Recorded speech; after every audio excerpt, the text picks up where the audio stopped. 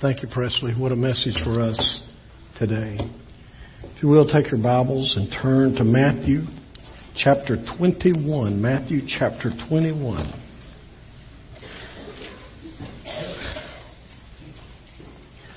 Whether you realize it or not, today is the day that is recognized as Palm Sunday.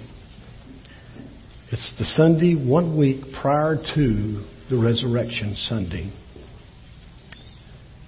We call it Palm Sunday. Well, why don't we just read about it? If you found Matthew 21, why don't we stand together and read the 11 verses, if you can.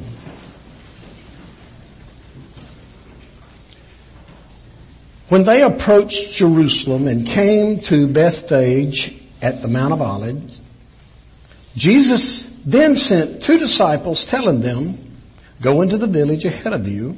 At once you will find a donkey tied there with her colt. Untie them and bring them to me. If anyone says anything to you, say that the Lord needs them, and he will send them at once." This took place so that what was spoken through the prophet might be fulfilled. "Tell daughter Zion, see, your king is coming to you, gentle and mounted on a donkey and on a colt and the foal of a donkey."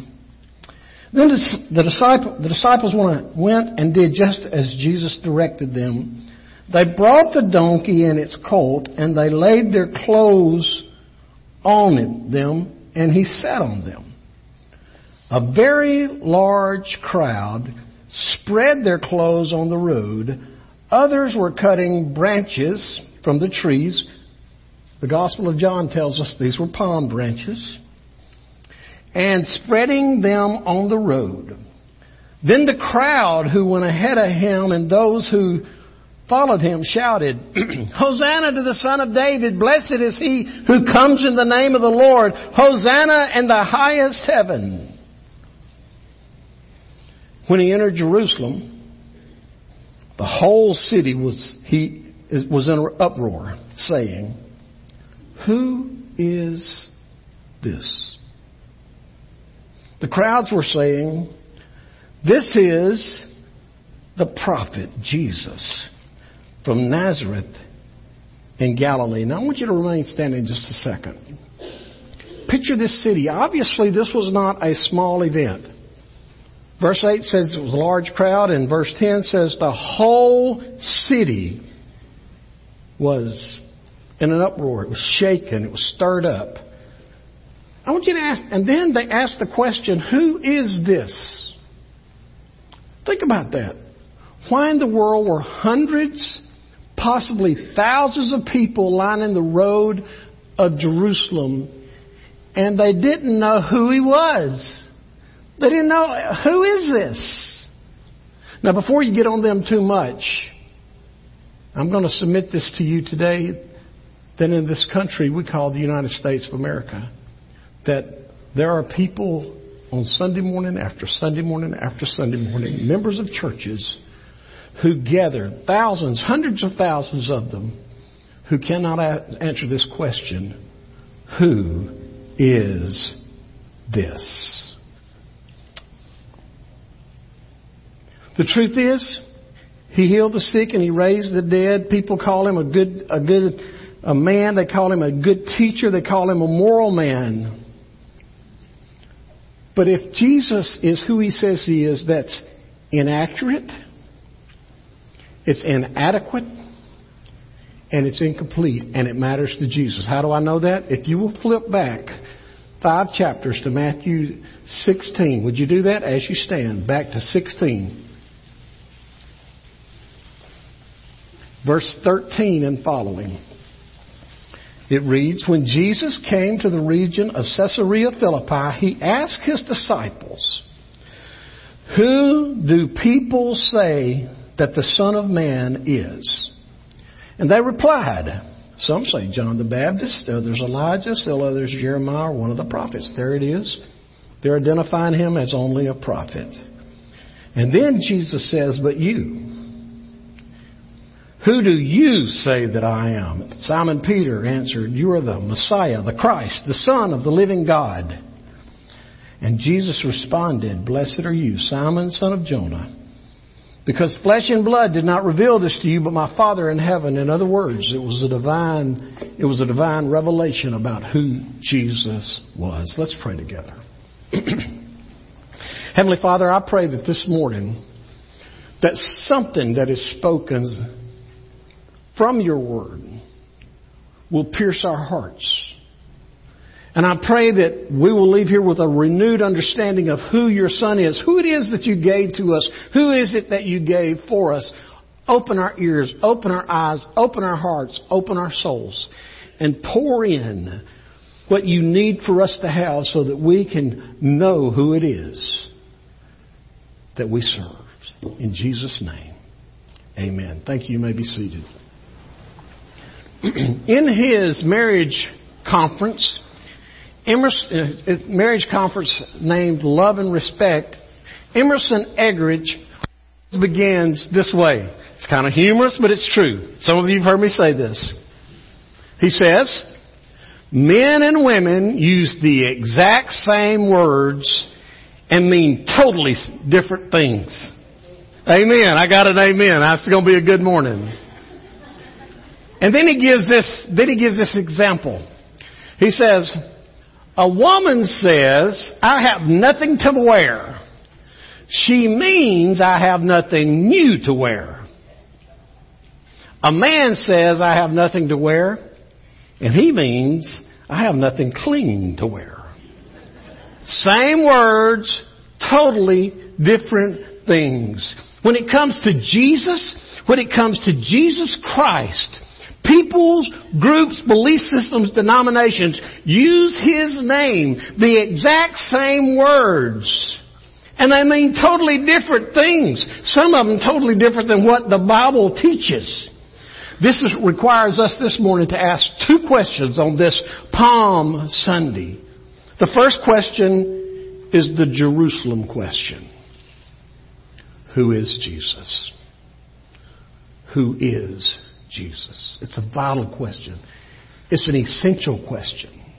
It's a non-compromising question. It is a biblical question. Second question will wait to the end of the message. I will get back to it. Who is Jesus? Charles Spurgeon is the Prince of Preachers. He understands that there's a difference in getting it almost right and right. Look on the screen. He says discernment is not knowing the difference between right and wrong. It is knowing the difference between right and almost right. My message to you this morning is that when it comes to Jesus, almost right is dead wrong. Almost right is eternally wrong. Almost right sends us to the wrong place, doing the wrong things, living the wrong life. So who is Jesus?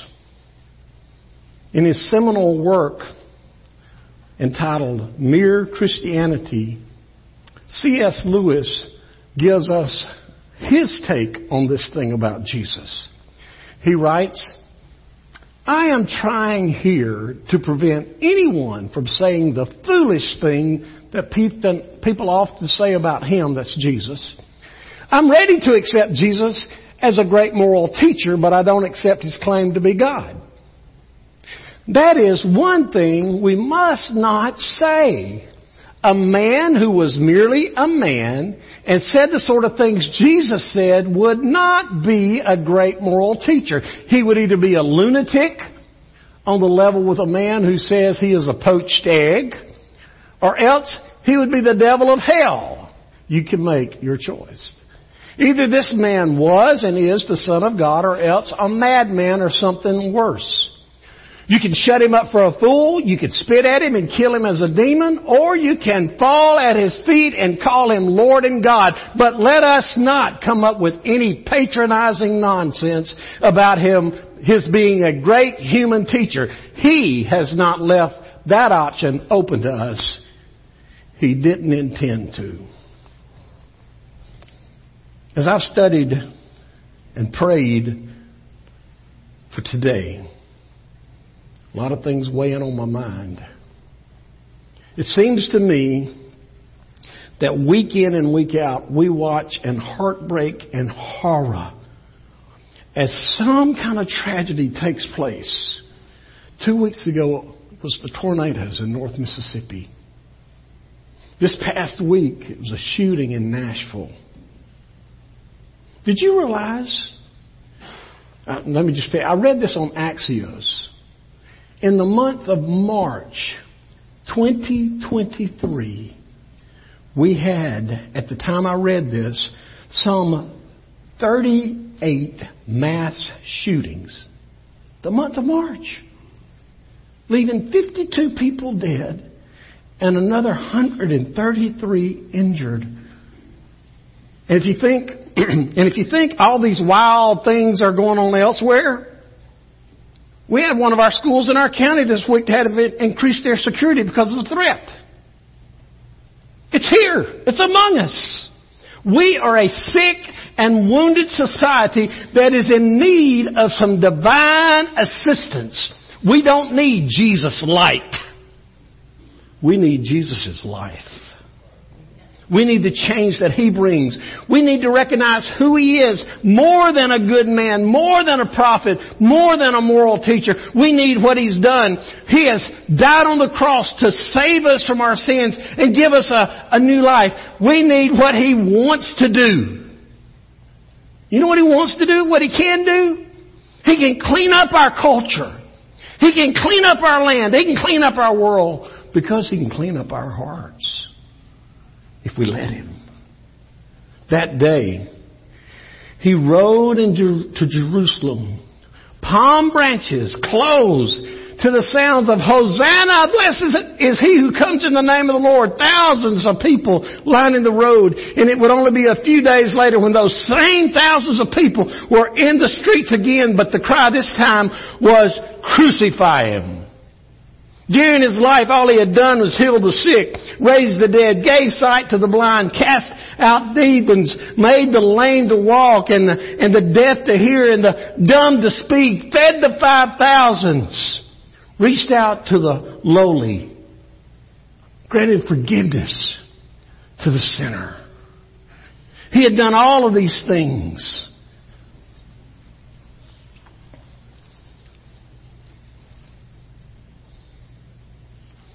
And in less than a week, from blessed is He to crucify Him. So who is this man?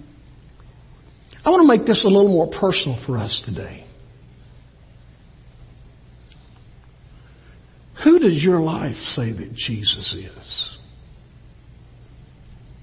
Years ago there was a song, you're the only Jesus some will ever see. You're the only words of life some will ever speak.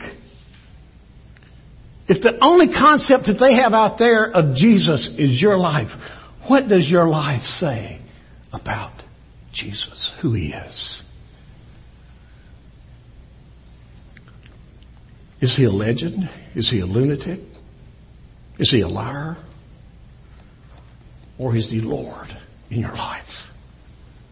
That's too fast. Back that up, guys.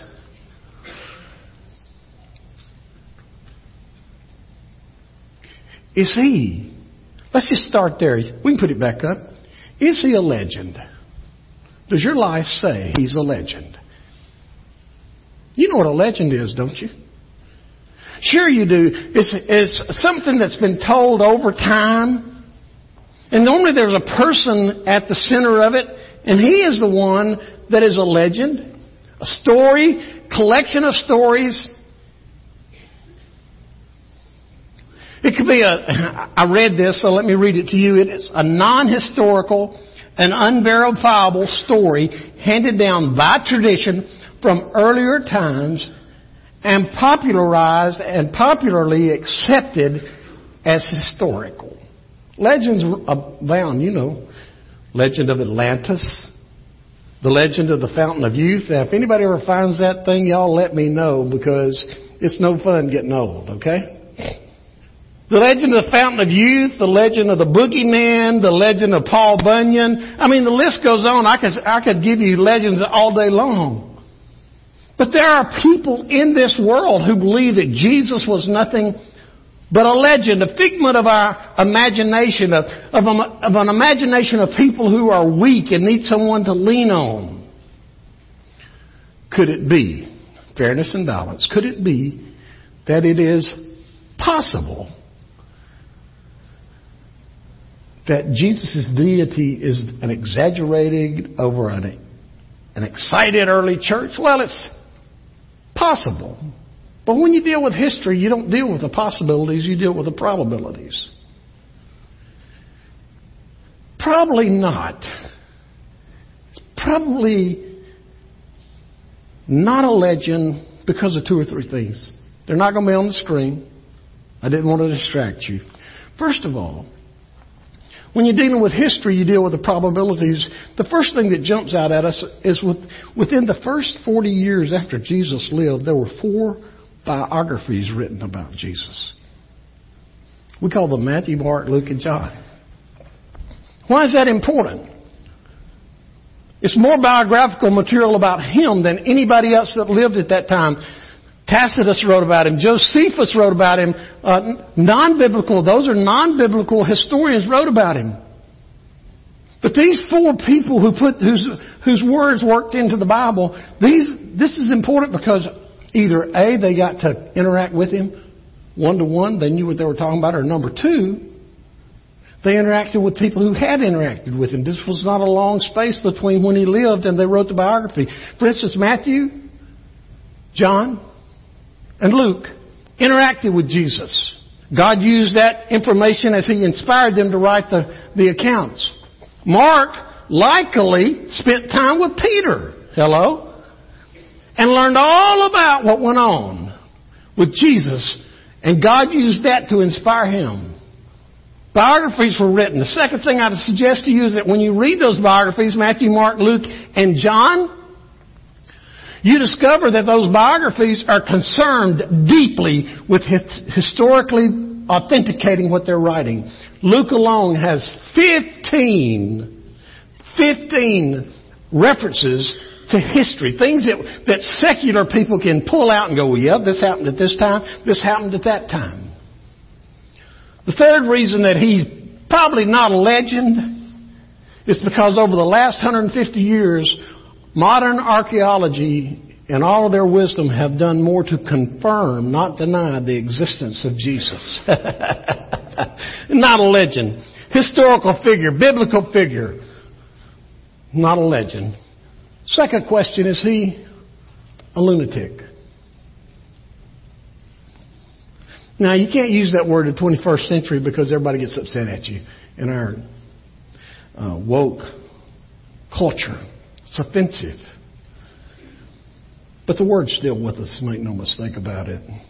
It's a person whose actions and mannerisms are eccentric, reckless. From a therapeutic standpoint, to be a lunatic means that you're one of unsound mind. Why would anybody call Jesus of an unsound mind, or put it in 10 Mile Creek vernacular, crazy? Why would anybody call Jesus that? Well, early on, Jesus' family said he was out of his mind. Look at Mark. When his family heard this, they set out to restrain him because they said, he's out of his mind. So the family thought that. And then if you go over to John 10, verse 20, you find once again that he's in another, go ahead there. Many of them were saying he has a demon and everybody knows what that word is, crazy. Why would you listen to him? Well, you know what? Every time somebody pointed that kind of finger at Jesus, there were a group of people listening who would refute it. Look at what it says in the next verse.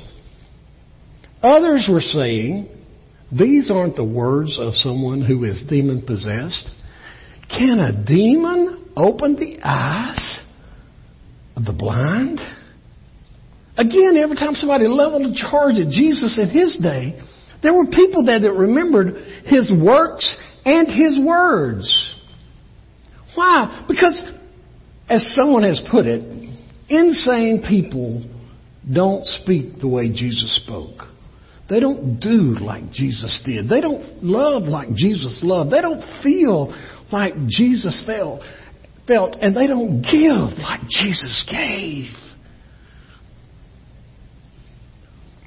We can become indignant at somebody might want to think that Jesus is a lunatic. But let's come back to the question. Does my life, how I live my life, present Jesus to the world as just a legend? By the way, you know something else about a legend? In the final analysis, a legend is something you listen to and you may enjoy, but you don't base your life on.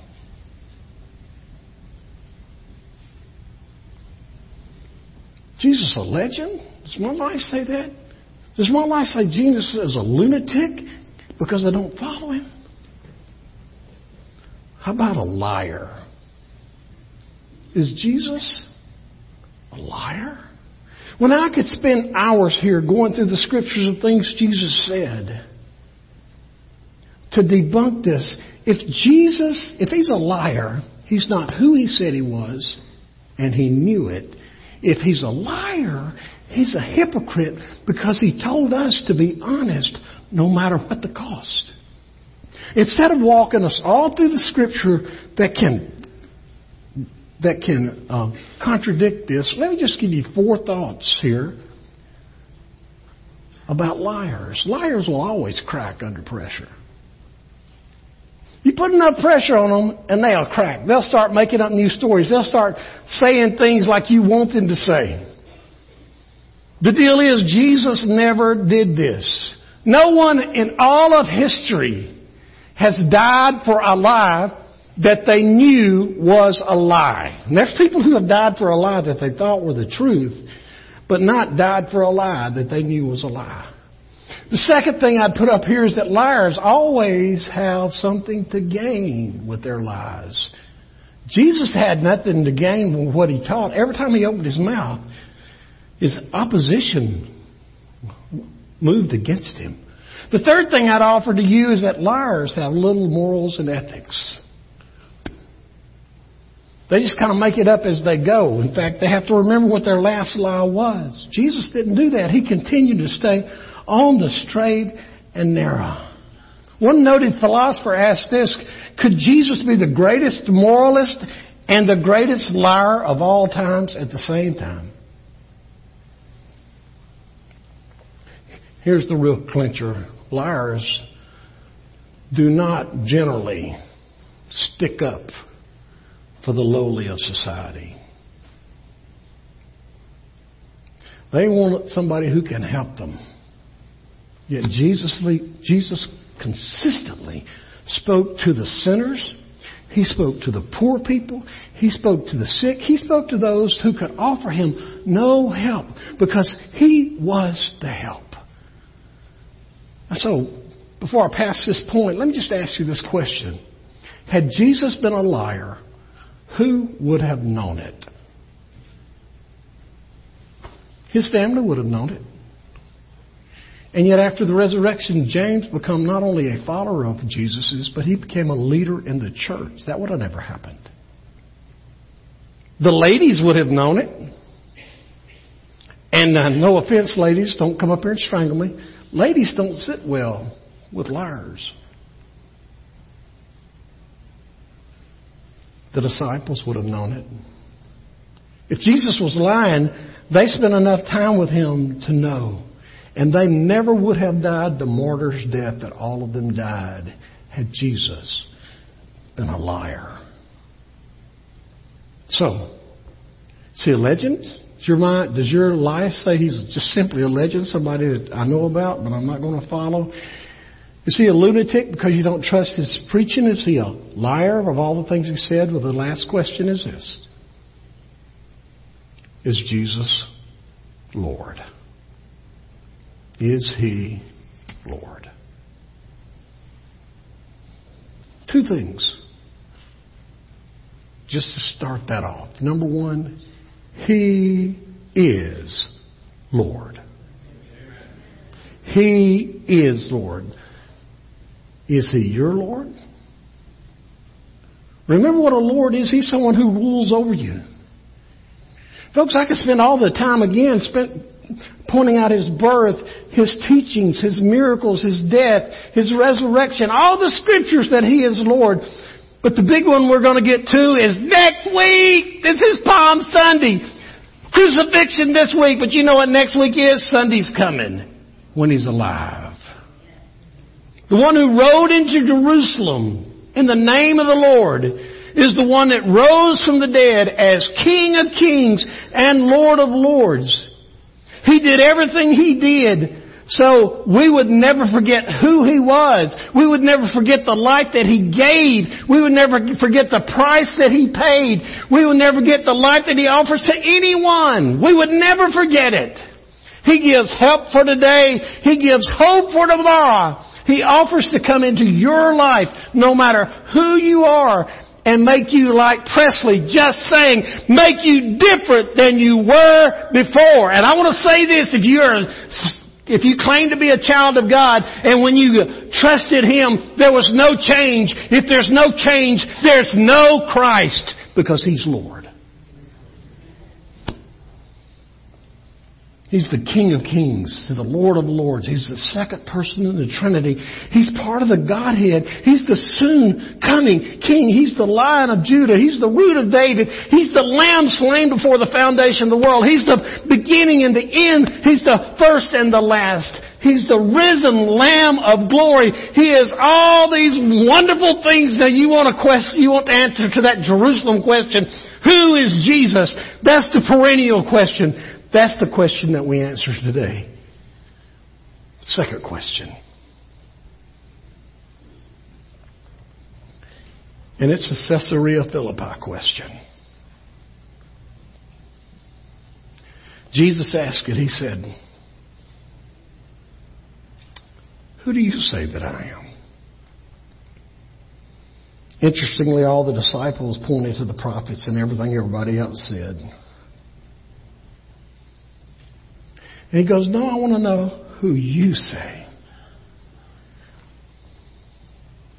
If Jesus is to be your Messiah, if He's to be your Savior, if He's to be your Redeemer, if He's to be your rescuer, if He's to be your deliverer, if He's to be your friend, it begins with a Father in heaven who sends His Spirit into our heart and pricks our heart. Folks, we serve a big, bodacious God. Working on a song. Who is the one who created the world with the words, let there be?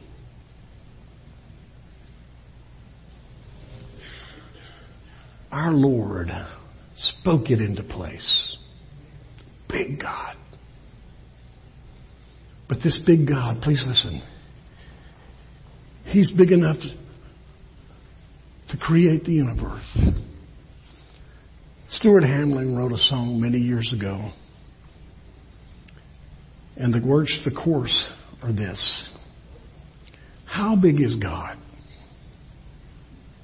How big and wide His vast domain. To try to tell, these lips can only start. He's big enough to rule this mighty universe. But He's small enough to live within my heart. You see, that's who Jesus is. He left His home in heaven, stepped over the banister, down the stairways of stars, into the womb of a little virgin girl. Lived a life, 30 plus years. Perfect life. Died the death of a sinner for you, for me. Rose from the grave. He died for the sins, and He rose to make us right before the Father. And now He offers us eternal life when we put our trust in Him. Without Him, you and I are nothing. Without Him, we have no hope. But with Him, we have eternal life. Jesus offers abundant life here and eternal life over there. And His invitation is very simple. Come to me today. Let's pray together.